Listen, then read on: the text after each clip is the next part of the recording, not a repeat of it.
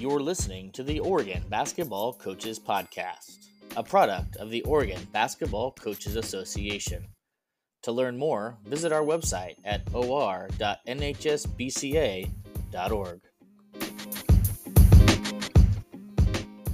Welcome to the Season 2 premiere of the Oregon Basketball Coaches Podcast. We hope you all had a wonderful holiday season and would like to wish you all a Happy New Year.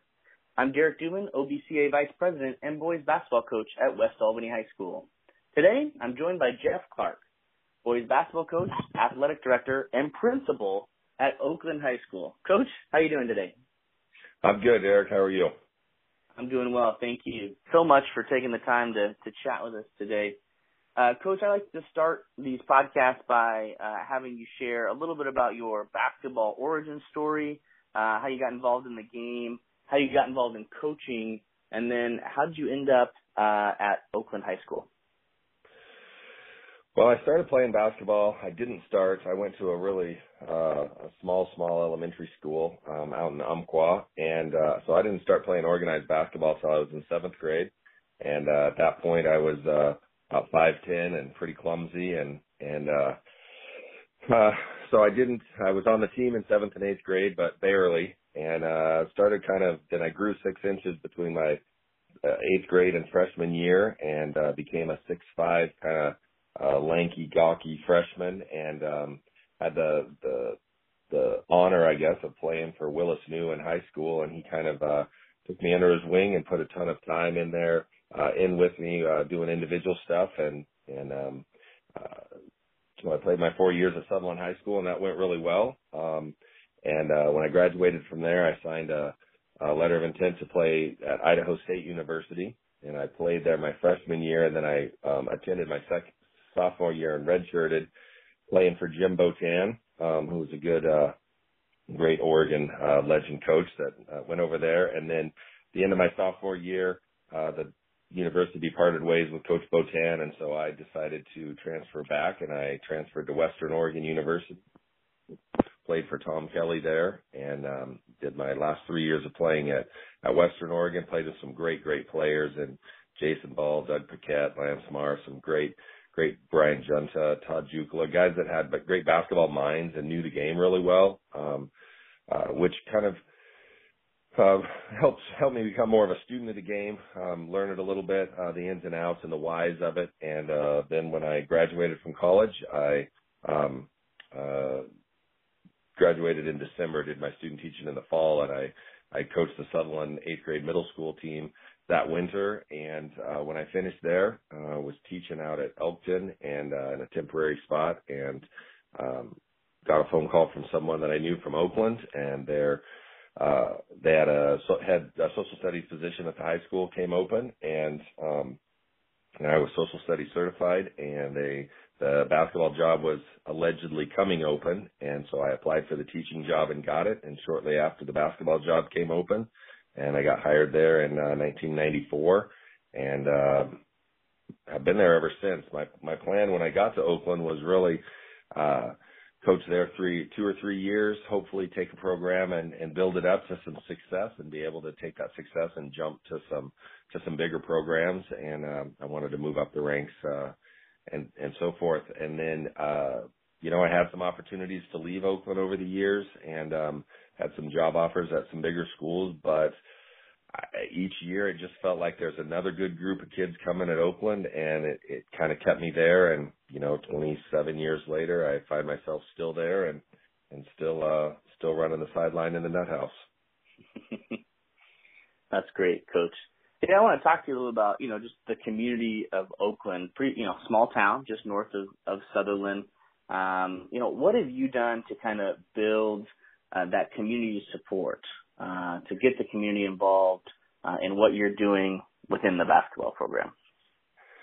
Well, I think the community support was already there when I arrived at Oakland. The community of Oakland has always been really good about supporting the school. The school is really the center of attention for the town, and while the town of Oakland only has about 850 residents, we spread out. The school district of Oakland spreads into a lot of the outer farm areas and so forth, and I think that the support for the school was always there. what I would think I was able to help with was to cultivate that, some success in the basketball program, and people just latched onto it. And I think one of the biggest things we've done with the community that's been helpful is we've really embraced the idea of our home games mean something, and we want to make it really difficult on teams coming into our gym to play. And so early on in my career, the idea of the Oakland Okers, just not just playing at Oakland High School, where we wanted to kind of create a aura at the gym, and so that the Nut House, the name of the Nut House was born, and our community totally embraced it. And we have regulars at our game that have sat in that front 2 rows of bleachers for 40 years, and some of the faces change over the years, but those regulars are there. And to come to the Nut House on a Friday or Saturday night with the pep band playing, and the place sold out, and gyms, the bleachers packed, and people standing on the sides. It's just such a great atmosphere of excitement, and we've been able to build on that. And I think our community's embraced it and taken great pride in it. And I think it's helped our kids also, really work to get to be their turn, and when they get to step in and have their opportunity to put on the Ochre jersey and do what they can to help the team be successful, but also help the community be successful. Yeah, I've talking to some different coaches, preparing. I try to do some preparation for these interviews. They talk about the environment there and just how special it is. Almost like a Hoosier-like environment, right? Where that small town in Indiana, you go and everybody is there. So it's pretty cool that you guys get to do that, and I know the kids love it. When I've coached teams that have gone to those types of environments, it's pretty special. It's pretty special. It really is, and it adds to one of the things that we talk about quite often in different times through the day or practices of.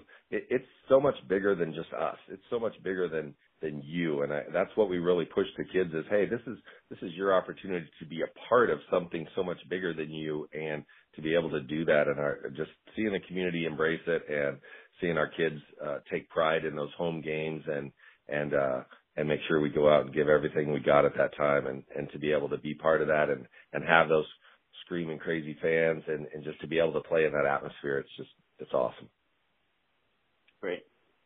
You talked about, starting out at Oakland, you wanted to kind of, build a culture of success and possibly look to leave, and you just stayed. What were some of the things that you have done to cultivate that culture of success? Well, I think that coming out early on when I first got there, the program wasn't in bad shape when I got there. They'd had some successful teams, but they kind of had ran into those regional playoffs and hadn't been able to kind of break through. They hadn't been to the state tournament in Pendleton since 1983, and so kind of rebuilding that idea of we need to bring on a persona of toughness, and we're going to compete every night out, and we're going to be a tough out no matter what. And I think to be able to have a little bit of success early on. My first year we were 10-10. We had to win our last 3 games in a row to even get to 500, and that was to be able to get to that and be able to celebrate that of being 500 and was a big deal. And then the next year we were a little bit better and made our league playoffs, and then the next year we make it to regionals, we finish second in league, and just kind of each year getting a little bit better, and then had a couple of breakthrough games in the late 90s that were able to push us to that next level. And since then, the successes became expected. I was talking to somebody the other day, and I said, I can't believe sometimes it's hard when you build up that expectation of success and you have a year where you make it to the state tournament and you go 2-0, and that's a huge disappointment. We need to still be able to celebrate the fact that we're at the state tournament and only 8 teams got to do that. And so trying to be able to continue to excel to that success and get kids to do all the little things that they need to do to help us be that, to achieve that success. It's those focus on the details. Yeah, that's kind of my follow-up question is like, how do you, or what do you emphasize to your kids to kind of maintain that success? You know, what is it you're doing to keep them focused and prevent, I guess, a relapse of sorts, within the program? Well, I'm a pretty competitive person. I want to win a lot. And so that intensity that comes from me helps stimulate that with kids. But I think it's about the first day of practice, really instilling those, that willingness to go the extra mile, that willingness to, we preach discipline a lot in our program, discipline, intensity, those kind of things, and going through that and touching base on that every day and letting kids understand, or helping them understand that in order to be successful, you got to bring your A game every day. And, your A game is going to look different every day, but there's certain things you can do each day out that will help lead us to success. And, we talk almost every day in practice as we wrap up at the end about playing on Saturday. I mean, that's kind of our mantra. Hey, our goal is to play on Saturday of a state tournament. Doesn't matter. We want to be one of 6 teams playing in a trophy game on the last day of the tournament. And then just kind of reminded them of what it takes to do that, what it takes to get to that level, what kind of sacrifice you have to make individually, maybe with your individual statistics. Maybe you're going to average a few points less because you need to do this, or maybe you're going to average 2 points a game because you're just going to be a lockdown defender, that's what you're going to do, and that's where your focus is at. And getting kids to accept their roles and embrace those roles, because I think getting them to accept it is one thing, getting them to embrace it and excel at a role is a different thing that allows you to go to the next level. So it's talking about all those little things, and again, it's about repetition. Anytime that you're teaching something, just like teaching it in the classroom, it's about repetition, and you gotta check back to the foundational pieces and make sure that you're always going back to those in order to scaffold on to the future successes. Yeah, you talk about, getting kids to accept and embrace their roles. I think that's become harder and harder to do as coaches, just with where we're at today, social media, everybody thinks they're a star, everyone's going D1, et cetera. I think a lot of coaches have talked to me at least about that. Is there anything that you do to help them or encourage them to embrace their role? Is there a certain way that you go about doing that? Well, we talk quite extensively about value in the program, and we continually say that, hey, everybody has a value in our program. And if we have 12 kids on our varsity team this year, we're only as good as number 12 is when he brings his energy and enthusiasm and acceptance of his role to the table, because accepting the role as a number 12 guy is just as difficult as, if not more difficult than accepting the role of being the number 3 guy or the number 4 guy, and understanding what you need to do each day out. And yeah, there's no doubt that it is difficult to get kids to accept those roles, but I think if you continually hit on those roles, explain why they're in their roles, explain what they need to do to maybe get better, to expand their roles, so to speak, but also just continually hit on the value of every kid's role, because we're only as strong as our weakest link, and everybody has a job to do.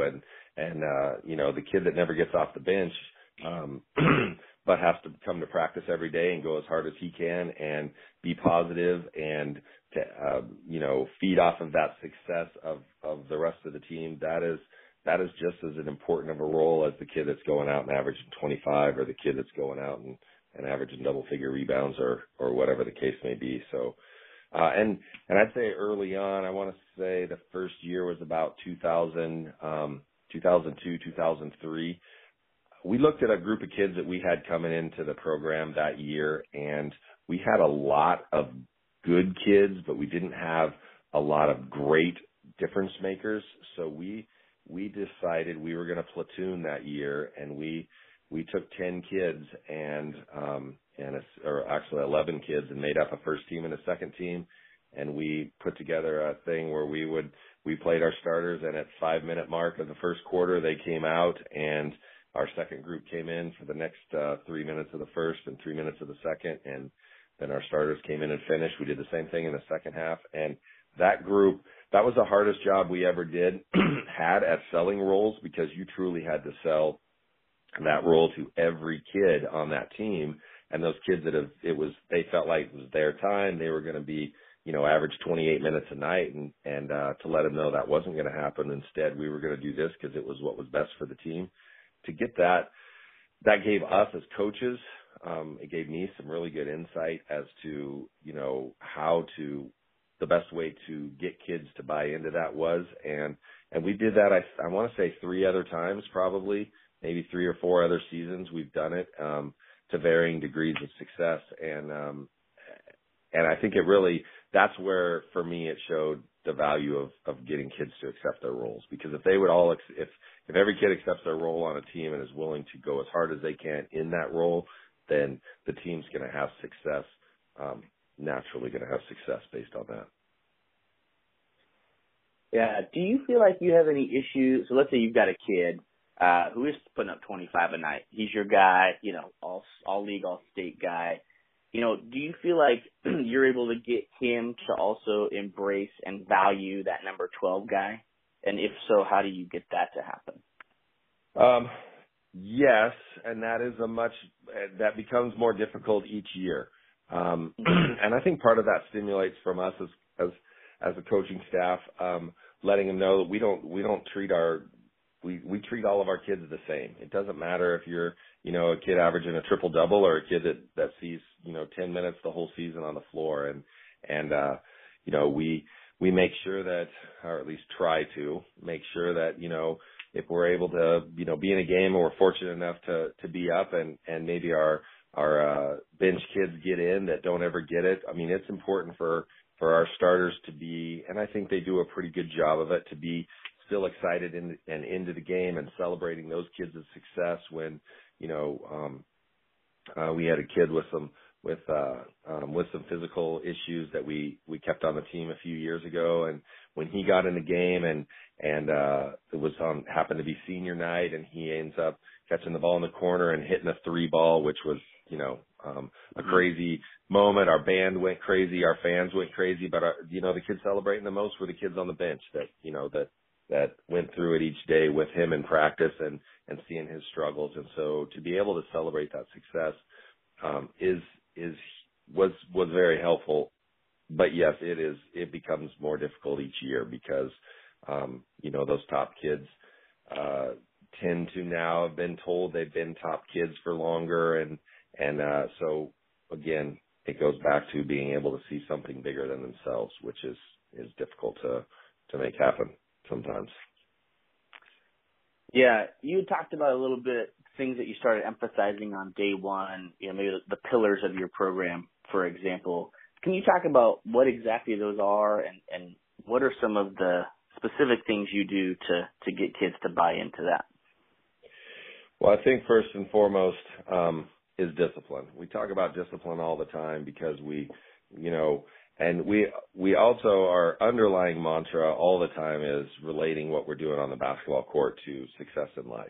And we make those comparisons all the time. I mean, if you're going to be successful in life, you've got to be willing to get dirty and do some little things, no different than in basketball. You got to be willing to slide over and take a charge, even though there's nothing fun in doing that.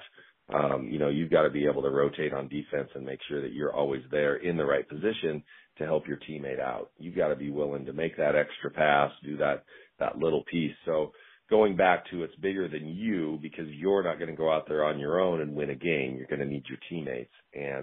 But in order to do that, we have to have the discipline to do the little things. So we have a couple things that we do in practice every day. Every time we run a liner, a 16 or a suicide, those kids every time they touch the line, they're saying discipline. And if we're not doing it, we're doing it again.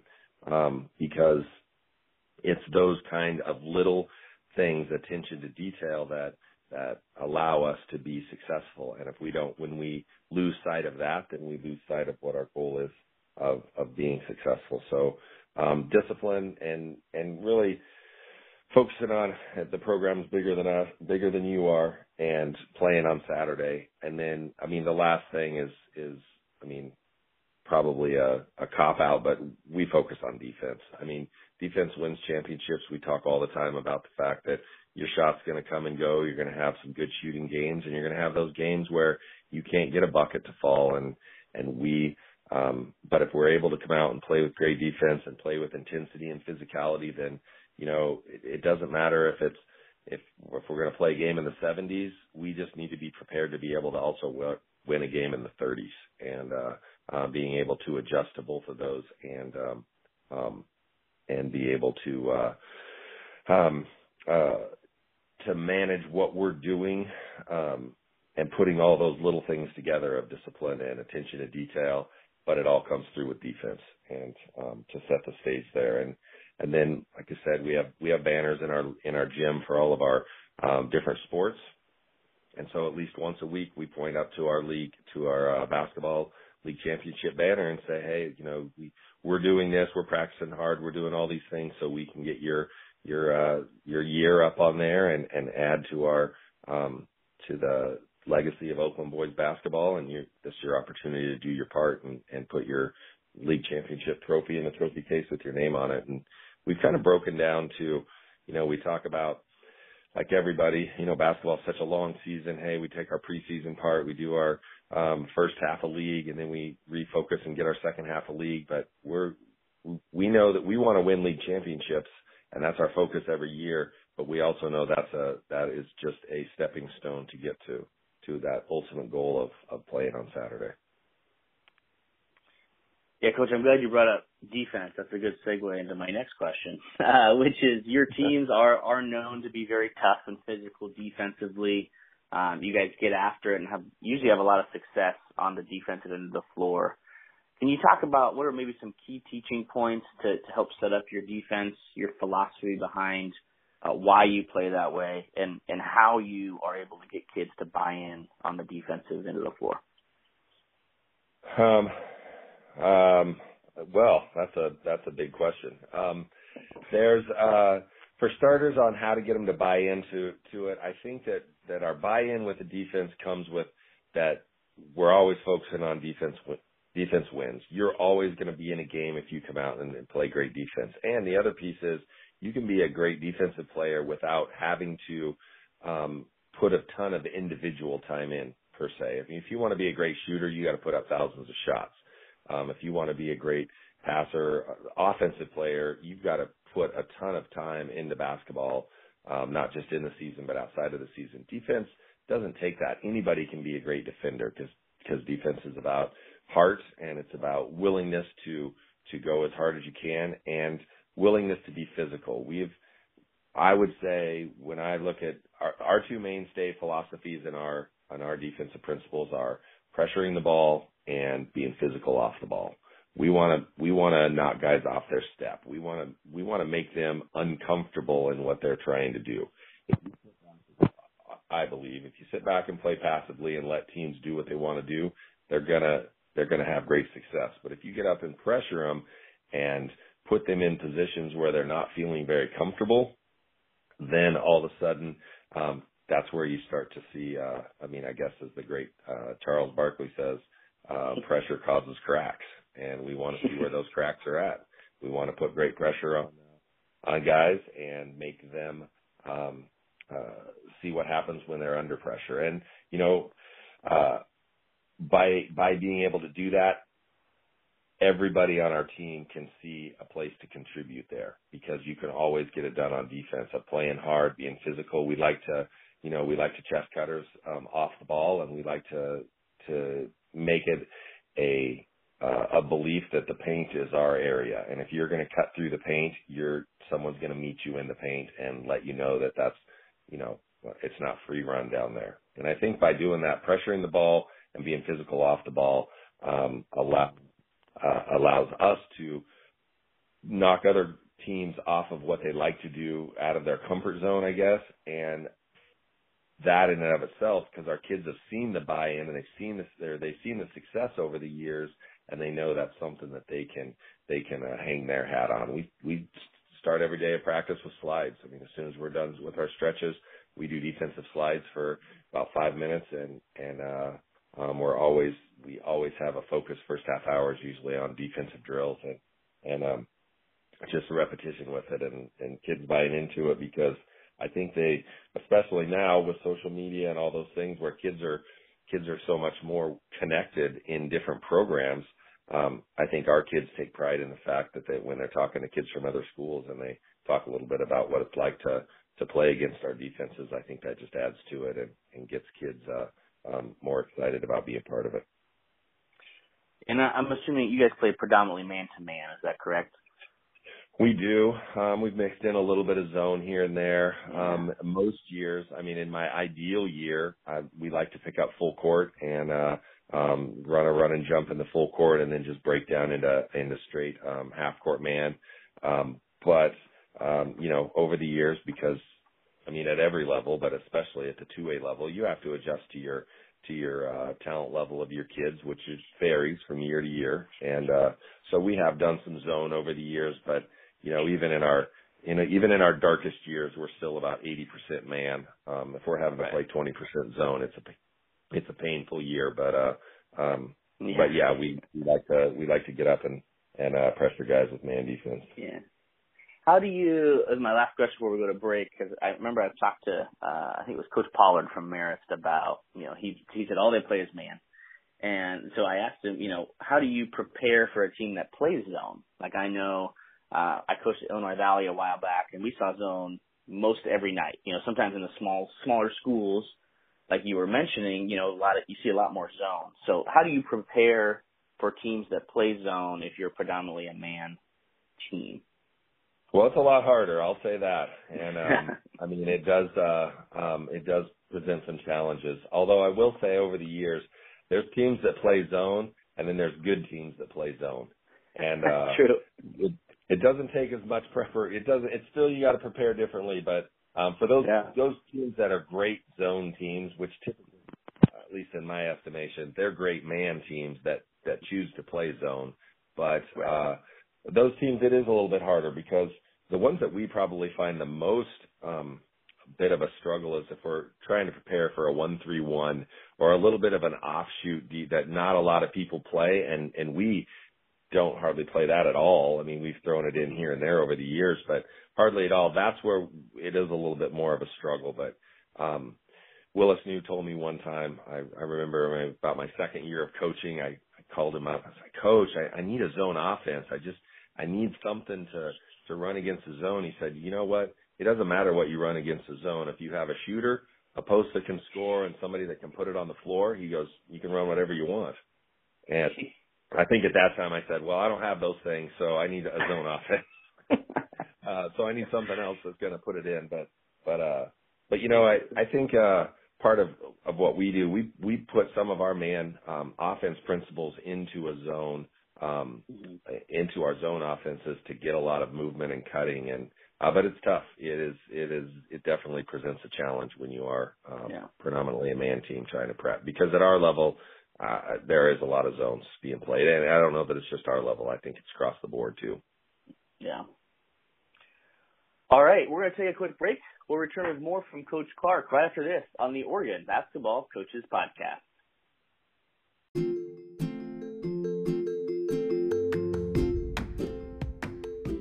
Are you an OBCA member yet? Sign up before January 29th and be entered for a chance to win one of two $25 gift certificates to Big 5 Sporting Goods. Members that have signed up from the start of this school year will also be entered to win. You can sign up today at or.nhsbca.org.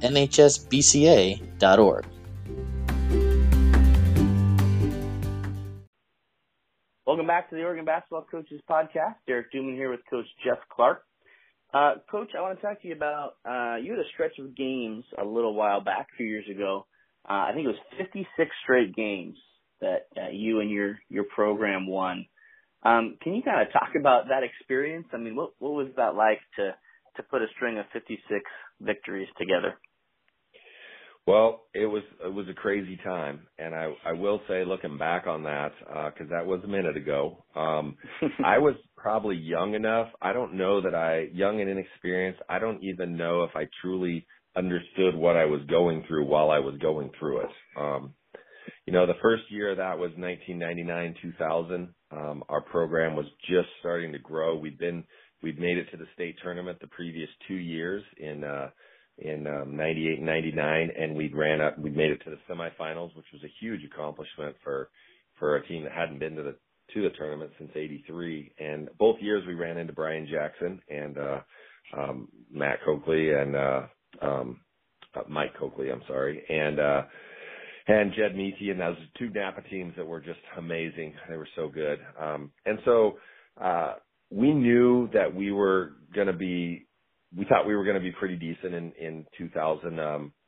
We had a player move in that was pretty good from another school, and we already had 3 great players returning on that team. And so we had a great core of 4 players. I mean, 4 guys that all were good enough to be the best player on their team. All could have averaged in the 20s if they chose to, and they meshed together, played great defense. We went through that year. We went 30-0. Being part of that team that year, again, I think it was because I was so young and inexperienced, and you're in the moment of playing each game and one game at a time. We really had no idea how really good we were. The state tournament that year was loaded. Culver was undefeated. Eastland Christian was loaded with J.D. Hill and Kyle Cowan, 2 great coaches now, and Napa had lost all those seniors, but had brought back a group of kids that had played behind them and gotten beaten on them for all those years, and that's who ended up making it to the championship. And so to be able to finish that year undefeated, be a state champion, do all those things are things that I don't know that I ever really thought could happen, or would happen, I guess. So we came back the next year. We lost our player of the year, Jason Simmons, our 6'7" post that was a great athletic post, and then Brett Crane, a great shooting guard that had moved over from Sutherland that year. So we lost both of those guys, but we brought back our starting point guard, Jordan Humphreys, and our starting off guard, Blaine Bartholomew. Blaine was going into being a 3-year starter, and then our 4-man, Nathan Chartier. All those guys came back. And then after that, we didn't have anybody else. That the rest of our guys that played the year before were seniors, so we really didn't know what we had that year. And but Jordan and Blaine could flat out score and defend, and Nathan could defend as well. And then we had some role players, Lance Whitaker, Derek Davidson, guys that just stepped in and did their role. I mean, I don't know that I've coached over the years better guys than Lance and Derek as far as hitting cutters coming through the paint. If you came through the paint, they were going to lay a forearm on you, and they embraced their roles. They took their shots when they needed to, but primarily they played defense and rebounded and were physical and set the tone. And so as we kind of went through and we won a few games early on, and we were playing a game down at Days Creek, I think it was about the 8th game of the year, and we're down 8 with about 3 minutes to go, and we make this great run. And we get it to overtime, and we win in overtime. And we just afterwards, our coaches are going, we're a little better than maybe we thought we were going to be, and we got something going on here, and we kept going. And when we got to the game to tie the record of 51 games in Oregon, we did that at Gold Beach, and it was the same thing. Down late, we rallied to get to overtime, and then we hit a shot at the buzzer to win it, and just such a great feeling. And the following of that grew. I mean, I remember that Gold Beach, we went over and we played Gold Beach on Friday night and stayed the night and played Pacific on Saturday night because it was on the coast. And we had a sports writer from the Oregonian rode our bus from the motel to the game because there was so much coverage and so much coverage outside of Douglas County. I think when I looked back on it, that was the piece that was so amazing to me is the coverage it got. And that did make it difficult to really get the kids to embrace what we were trying to do, and to be able to stay focused each night out because everybody wanted to stop that streak. And we knew that we were probably playing a little above what our maybe our talent level was, and that showed when we got to the first game of the state tournament. We ran into a Salem Academy team that was just, they were 2 inches taller than us at all 5 positions, and, we played them tough, but just couldn't get over the hump. But it was a great feeling, and I can't imagine ever, obviously, doing something like that again, but it was quite a ride while it was happening. Yeah, I mean, and now you look back on it, you said you were younger and maybe naive at the time, but was there anything that you did, you think, that helped your kids stay focused? I mean, did you guys talk about it at all? Did you kind of just ignore it? I mean, how did you kind of deal? I'm thinking that you get to 51, 52, right? You now have the record. I'm sure right. It's probably all a buzz, right, around the community and in the school. Was there anything that you did that you can think of? That's really where we started our one game at a time mantra, and that has really followed us throughout. We can talk all we want about where we want to be at the end of the season. It's one game at a time, and we've got to show up on this game, make sure we go through warm-ups focused, and when the ball goes up at tip-off, we got to be ready to play and bring everything we got. And that probably helped more than anything, us continuing to put some credence to that, because we got everybody's A game every night out, and even the next night we played Pacific, and Pacific, that was I think the only year that they made their run to the state tournament, but they played us tough, and it was just every night out, and getting our kids to understand that your name is circled on the schedule. Everybody is circling Oakland, and they want their chance to knock you off. And again, for us, we never really put an onus on. It's not about being undefeated. We can accomplish what we are for the year without being undefeated. Undefeated is just a side bonus from that, and it's a two-edged sword, because yes, each win helps us get closer to our goal, but it also puts a bigger target on our back and does mount a little bit more pressure. So it was a neat experience. I still keep in touch with a lot of kids throughout the years in the program, for lots of kids, but some kids in there, and they talk about how that was being able to go through that, and the experience of that for a small town kid was pretty awesome. I bet. Coach, you've had the opportunity and good fortune of winning multiple state championships. Can you talk about, I think those state championship teams, maybe as a coach, you kind of know going into the year that you've got a chance. Have you coached those teams any differently than, say, a quote unquote typical year? I know you guys always want to play that final Saturday to play for a trophy, but I think some years you feel like you're going to be really good, and other years, like you've talked about already, you're maybe not going to be quite as good. Do you coach those teams any differently? Do you focus on anything in particular that's different? I think the simple answer to that question is probably no. I don't think that we necessarily treat them different, but I think the bigger picture answer is, I wouldn't necessarily treat them differently, but I think what you're able to do with those teams that are that next step up, that you believe can compete for the Blue Trophy, I think that you're able to do some different things, because if you're going to be able to compete for that, then you're going to have some talented kids. And so the ability, so like in 2000, there was just so much talent on that team. We were in your face defensively, and we played hard D no matter what. I think over the 4-game stretch at the state tournament that year, I want to say we held our opponents to an average of 27 points in those 4 games. Those guys, they could score and we could play D. So we didn't have to change things up. With the 2006 team, which was really a crazy, that was a crazy run to win the games we had to win on the road, to even get to Pendleton, to be able to, that tournament was loaded with talent, with Santiam Christian and Western Mennonite and Bandon and ourselves, and Nissa.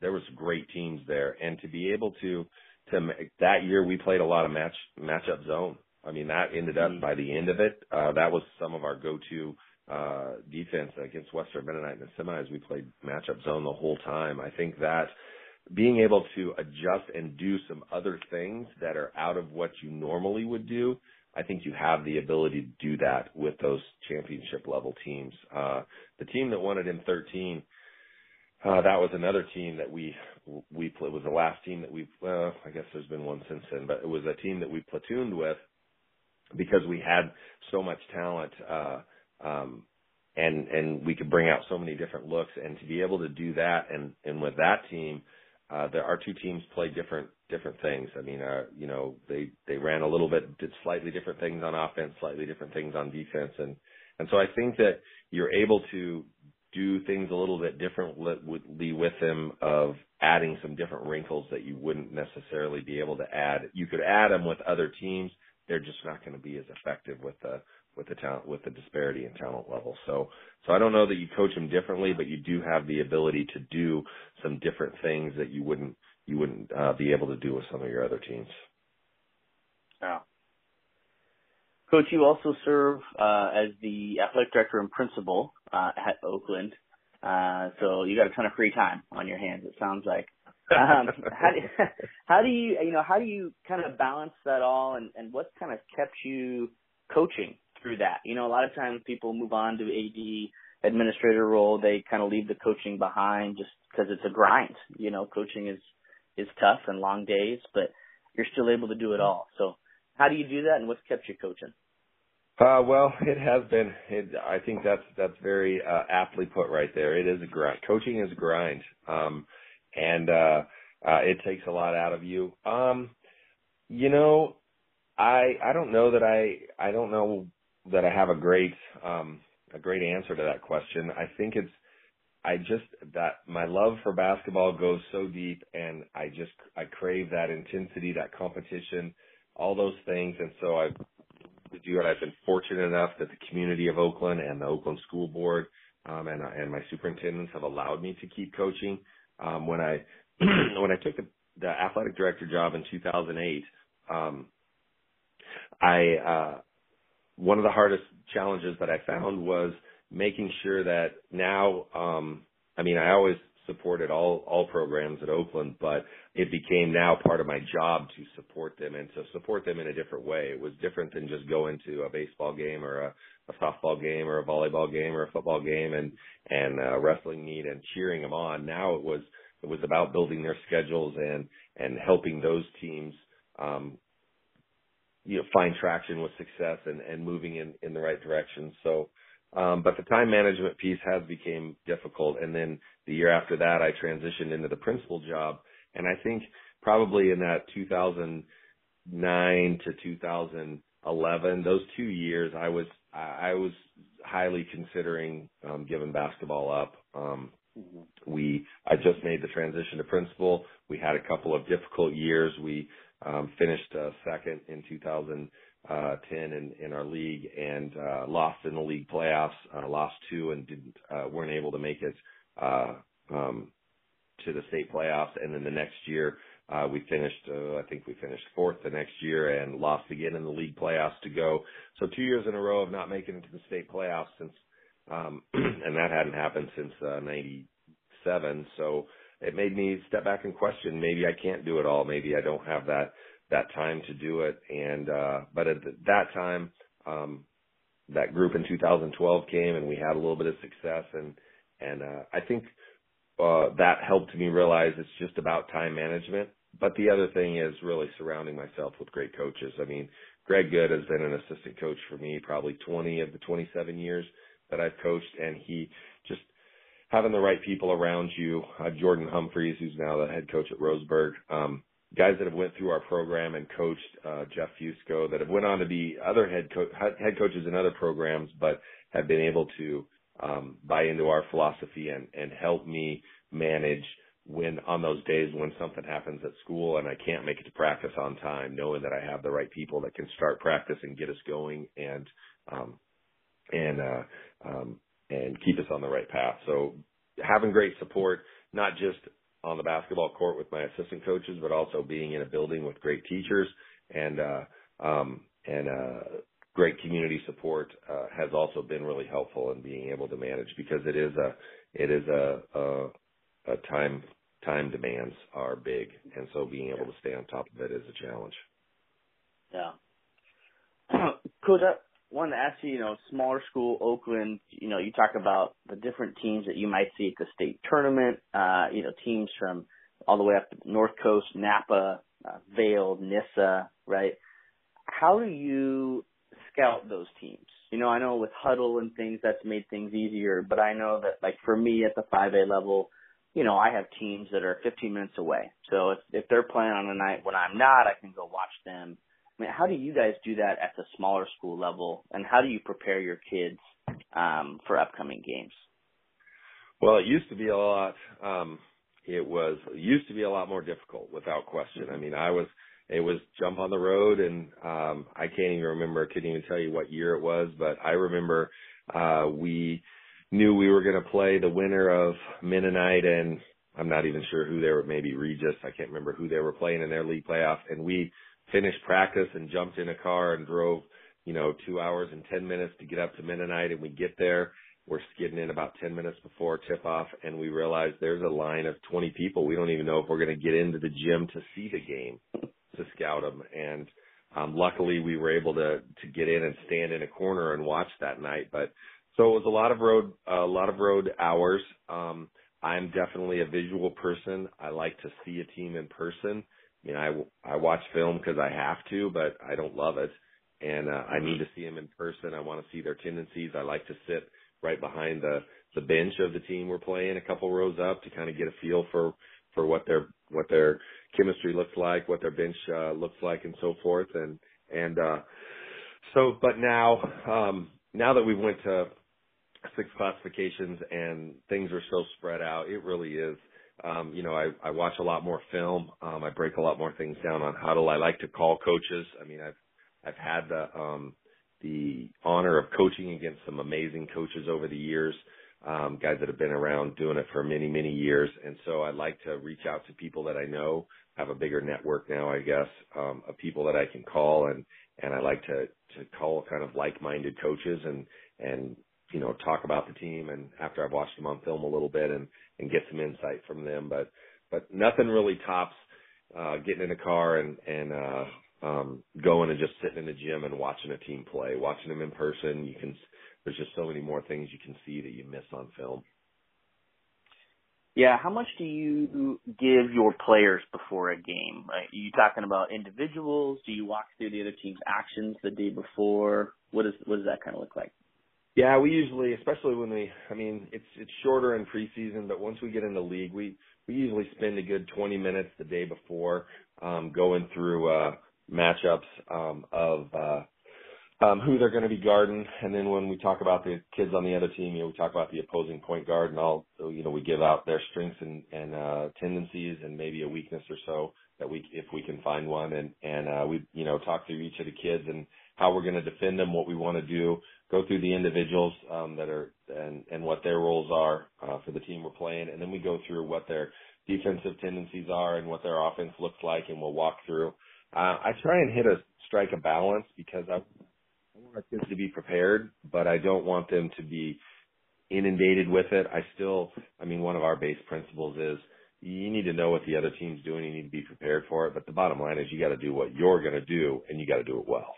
And so I try and find a good balance where we focus on the other team and what they're doing, but really our focus is on us and what we're doing and what we're going to do when they do this to stop us. How are we going to adjust to that? And then game day, and I laugh, I played for Willis New, who was a phenomenal coach, played for Jim Botan, played for Tom Kelly. I think my philosophy and the things that I do, whether it be in practice or pregame, is really a combination of all three of those guys. And so our pregame board, my pregame dry erase board is pretty full of info. And so I expect our kids, when they're getting dressed, to kind of go through and read through it, and then I go through and talk through it as well. And I picked up that a little bit from all three of those coaches in how we do things there. So we focus on the other team, but with tendencies, individual and team tendencies, but we make sure it's a balance. So we're also trying to make sure we're ready to do whatever we do and do it as well as we can. Coach, season, this year, fingers crossed, we're still going to have one, moved back to May, June. So I guess, it'll be summer ball / winter ball all at the same time. Right. Have you started to think of a plan for prepping kids? I mean, it's going to be a shortened season. Right now there's still that OSAA culminating week, but we don't really know what that looks like yet. I mean, how are you kind of approaching this season with your kids, and have you done any planning for what that's going to look like? Small stuff. I mean, and again, I think that falls into what you said earlier, being the AD and the principal. Is a lot of planning going on. So right now we're still looking at trying to finish managing season 1 and what that looks like to get kids together and be able to do some things, and then stepping into season 2. As far as what season 4 of basketball is going to look like, my hope is, and what our approach as a staff is going to be as best we can, is to treat it like a normal-ish year, in the sense of, hey, we're still going to approach it, coming into practice at the beginning, but we know we're going to have to adjust some things. Our ramp-up time's shorter before we get to games. We know we're not going to have those preseason games to get going if we're going to try and play a league schedule. And so our focus is still going to be the same, and I think our underlying mantra is going to be, hey, we need to make the most of what we've got. We have an opportunity to play, even if it is in May and June. Let's make sure that we're going as hard as we can, and we're making our mark. And my hope is that we're able to put together a schedule that maybe is a league schedule, and we're still trying to play for a league championship. We've been fortunate enough to win our last 3 league titles in a row, and I think we're going to still use that mantra of, hey, we're trying for number 4. Let's, this is our opportunity, and kind of downplay the asterisk stuff and just say, hey, we want to go out and make the most of what we have. And I think that's probably been the underlying philosophy we used with our kids when they've been able to come in during some season one time and do some things, is, hey, you got to be thankful for what you got, because right now you've started to see you're living through a historical time in your life, and you're starting to see that it's easy to take for granted the things that you think are givens, and they're not. And so let's make sure that we take advantage of whatever opportunity we get, whatever that looks like, and make ourselves proud. Yeah. Good stuff, Coach. All right, well, we're going to take another break. When we return, Coach Clark will try to beat the shot clock here on the Oregon Basketball Coaches Podcast.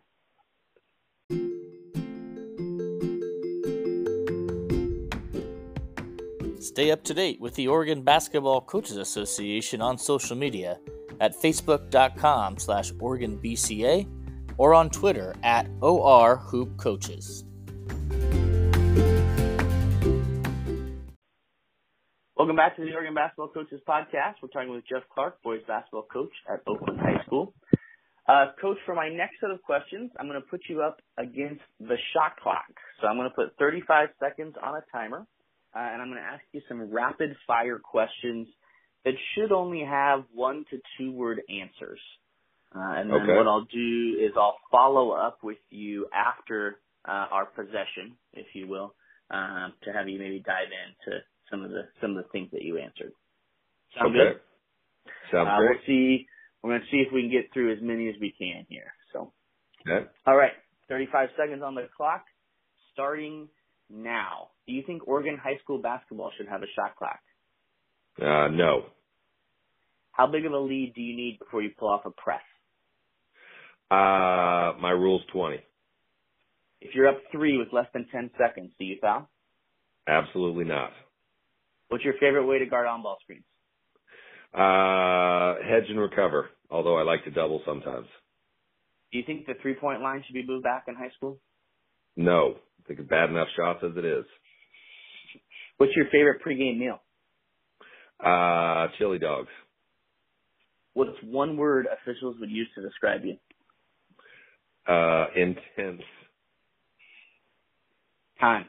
Good work, Coach. Efficient.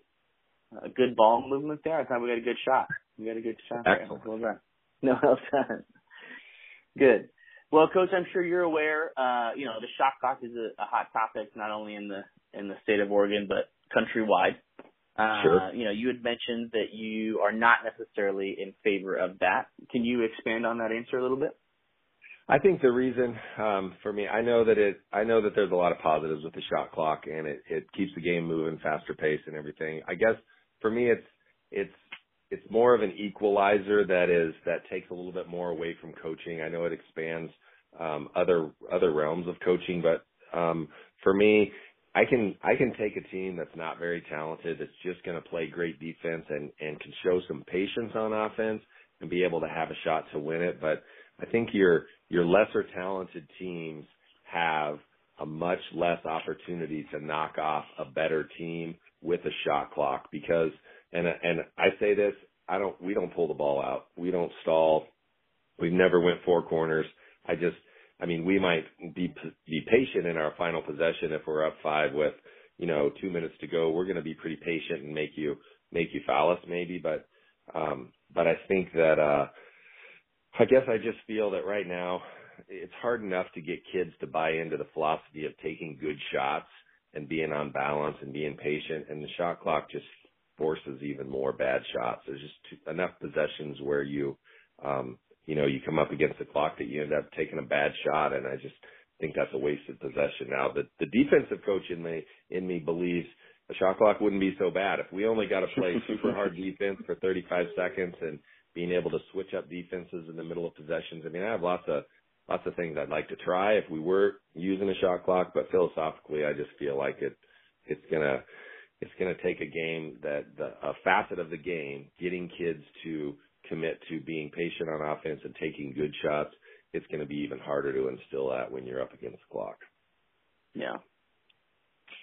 How do you go about selecting team captains?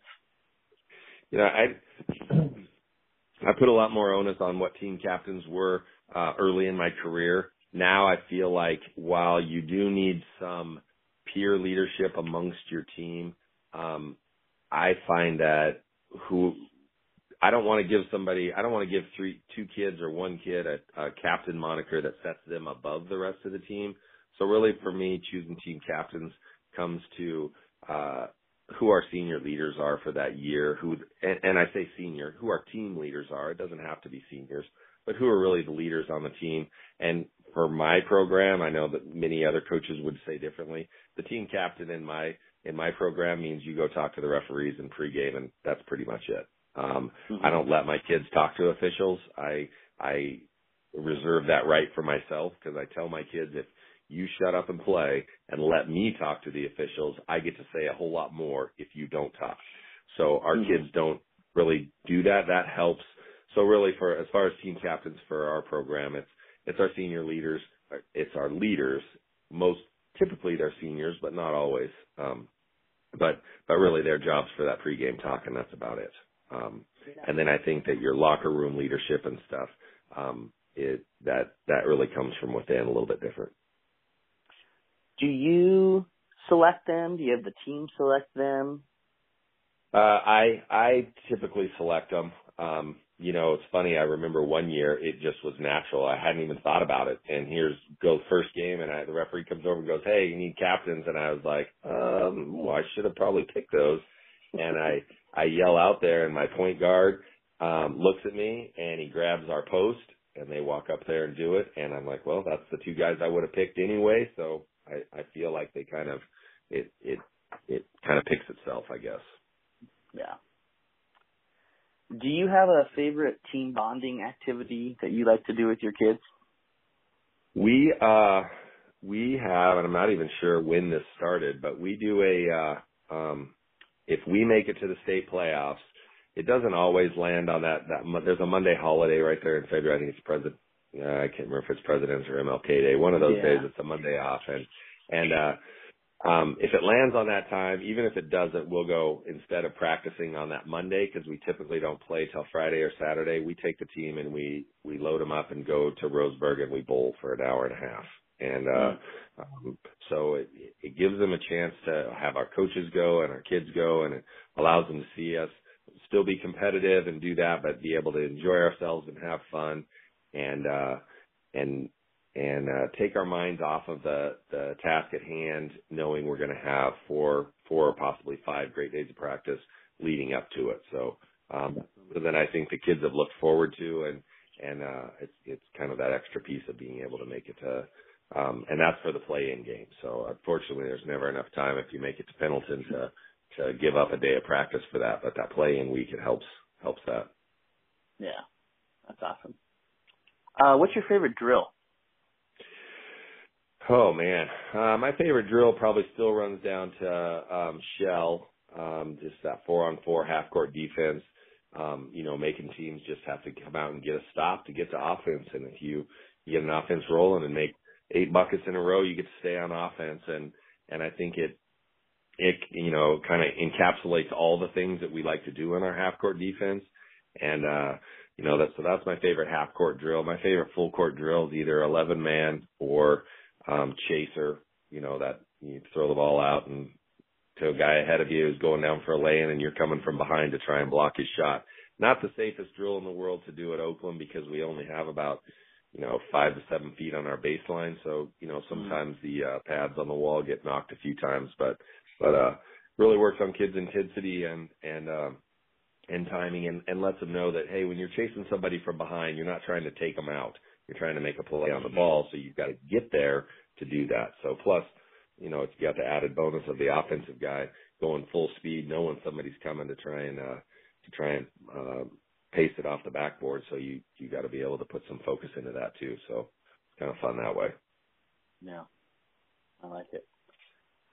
Well, Coach, that's all I have for you today. I want to thank you so much for taking the time to join us. We really appreciate it. Well, I appreciate you having me, and I just like to wrap up by saying it's been a joy to be able to spend 26 years coaching in Oregon basketball. I've ran across so many great coaches and so many, in my book, I'd call them legends, guys that have been around forever and have won so many games and do it the right way. And I think that is, I've appreciated them being there for me over the years to talk to and ask questions for and get some guidance. And I've tried to fill that same role myself now that I'm more of a veteran and help younger ones coming into the game if I have that opportunity. That's great, Coach. If you have any follow-up questions or want to get a hold of Coach Clark, you can find his contact information in the episode description. We hope you'll join us next time here on the Oregon Basketball Coaches Podcast. Until then, coach 'em up.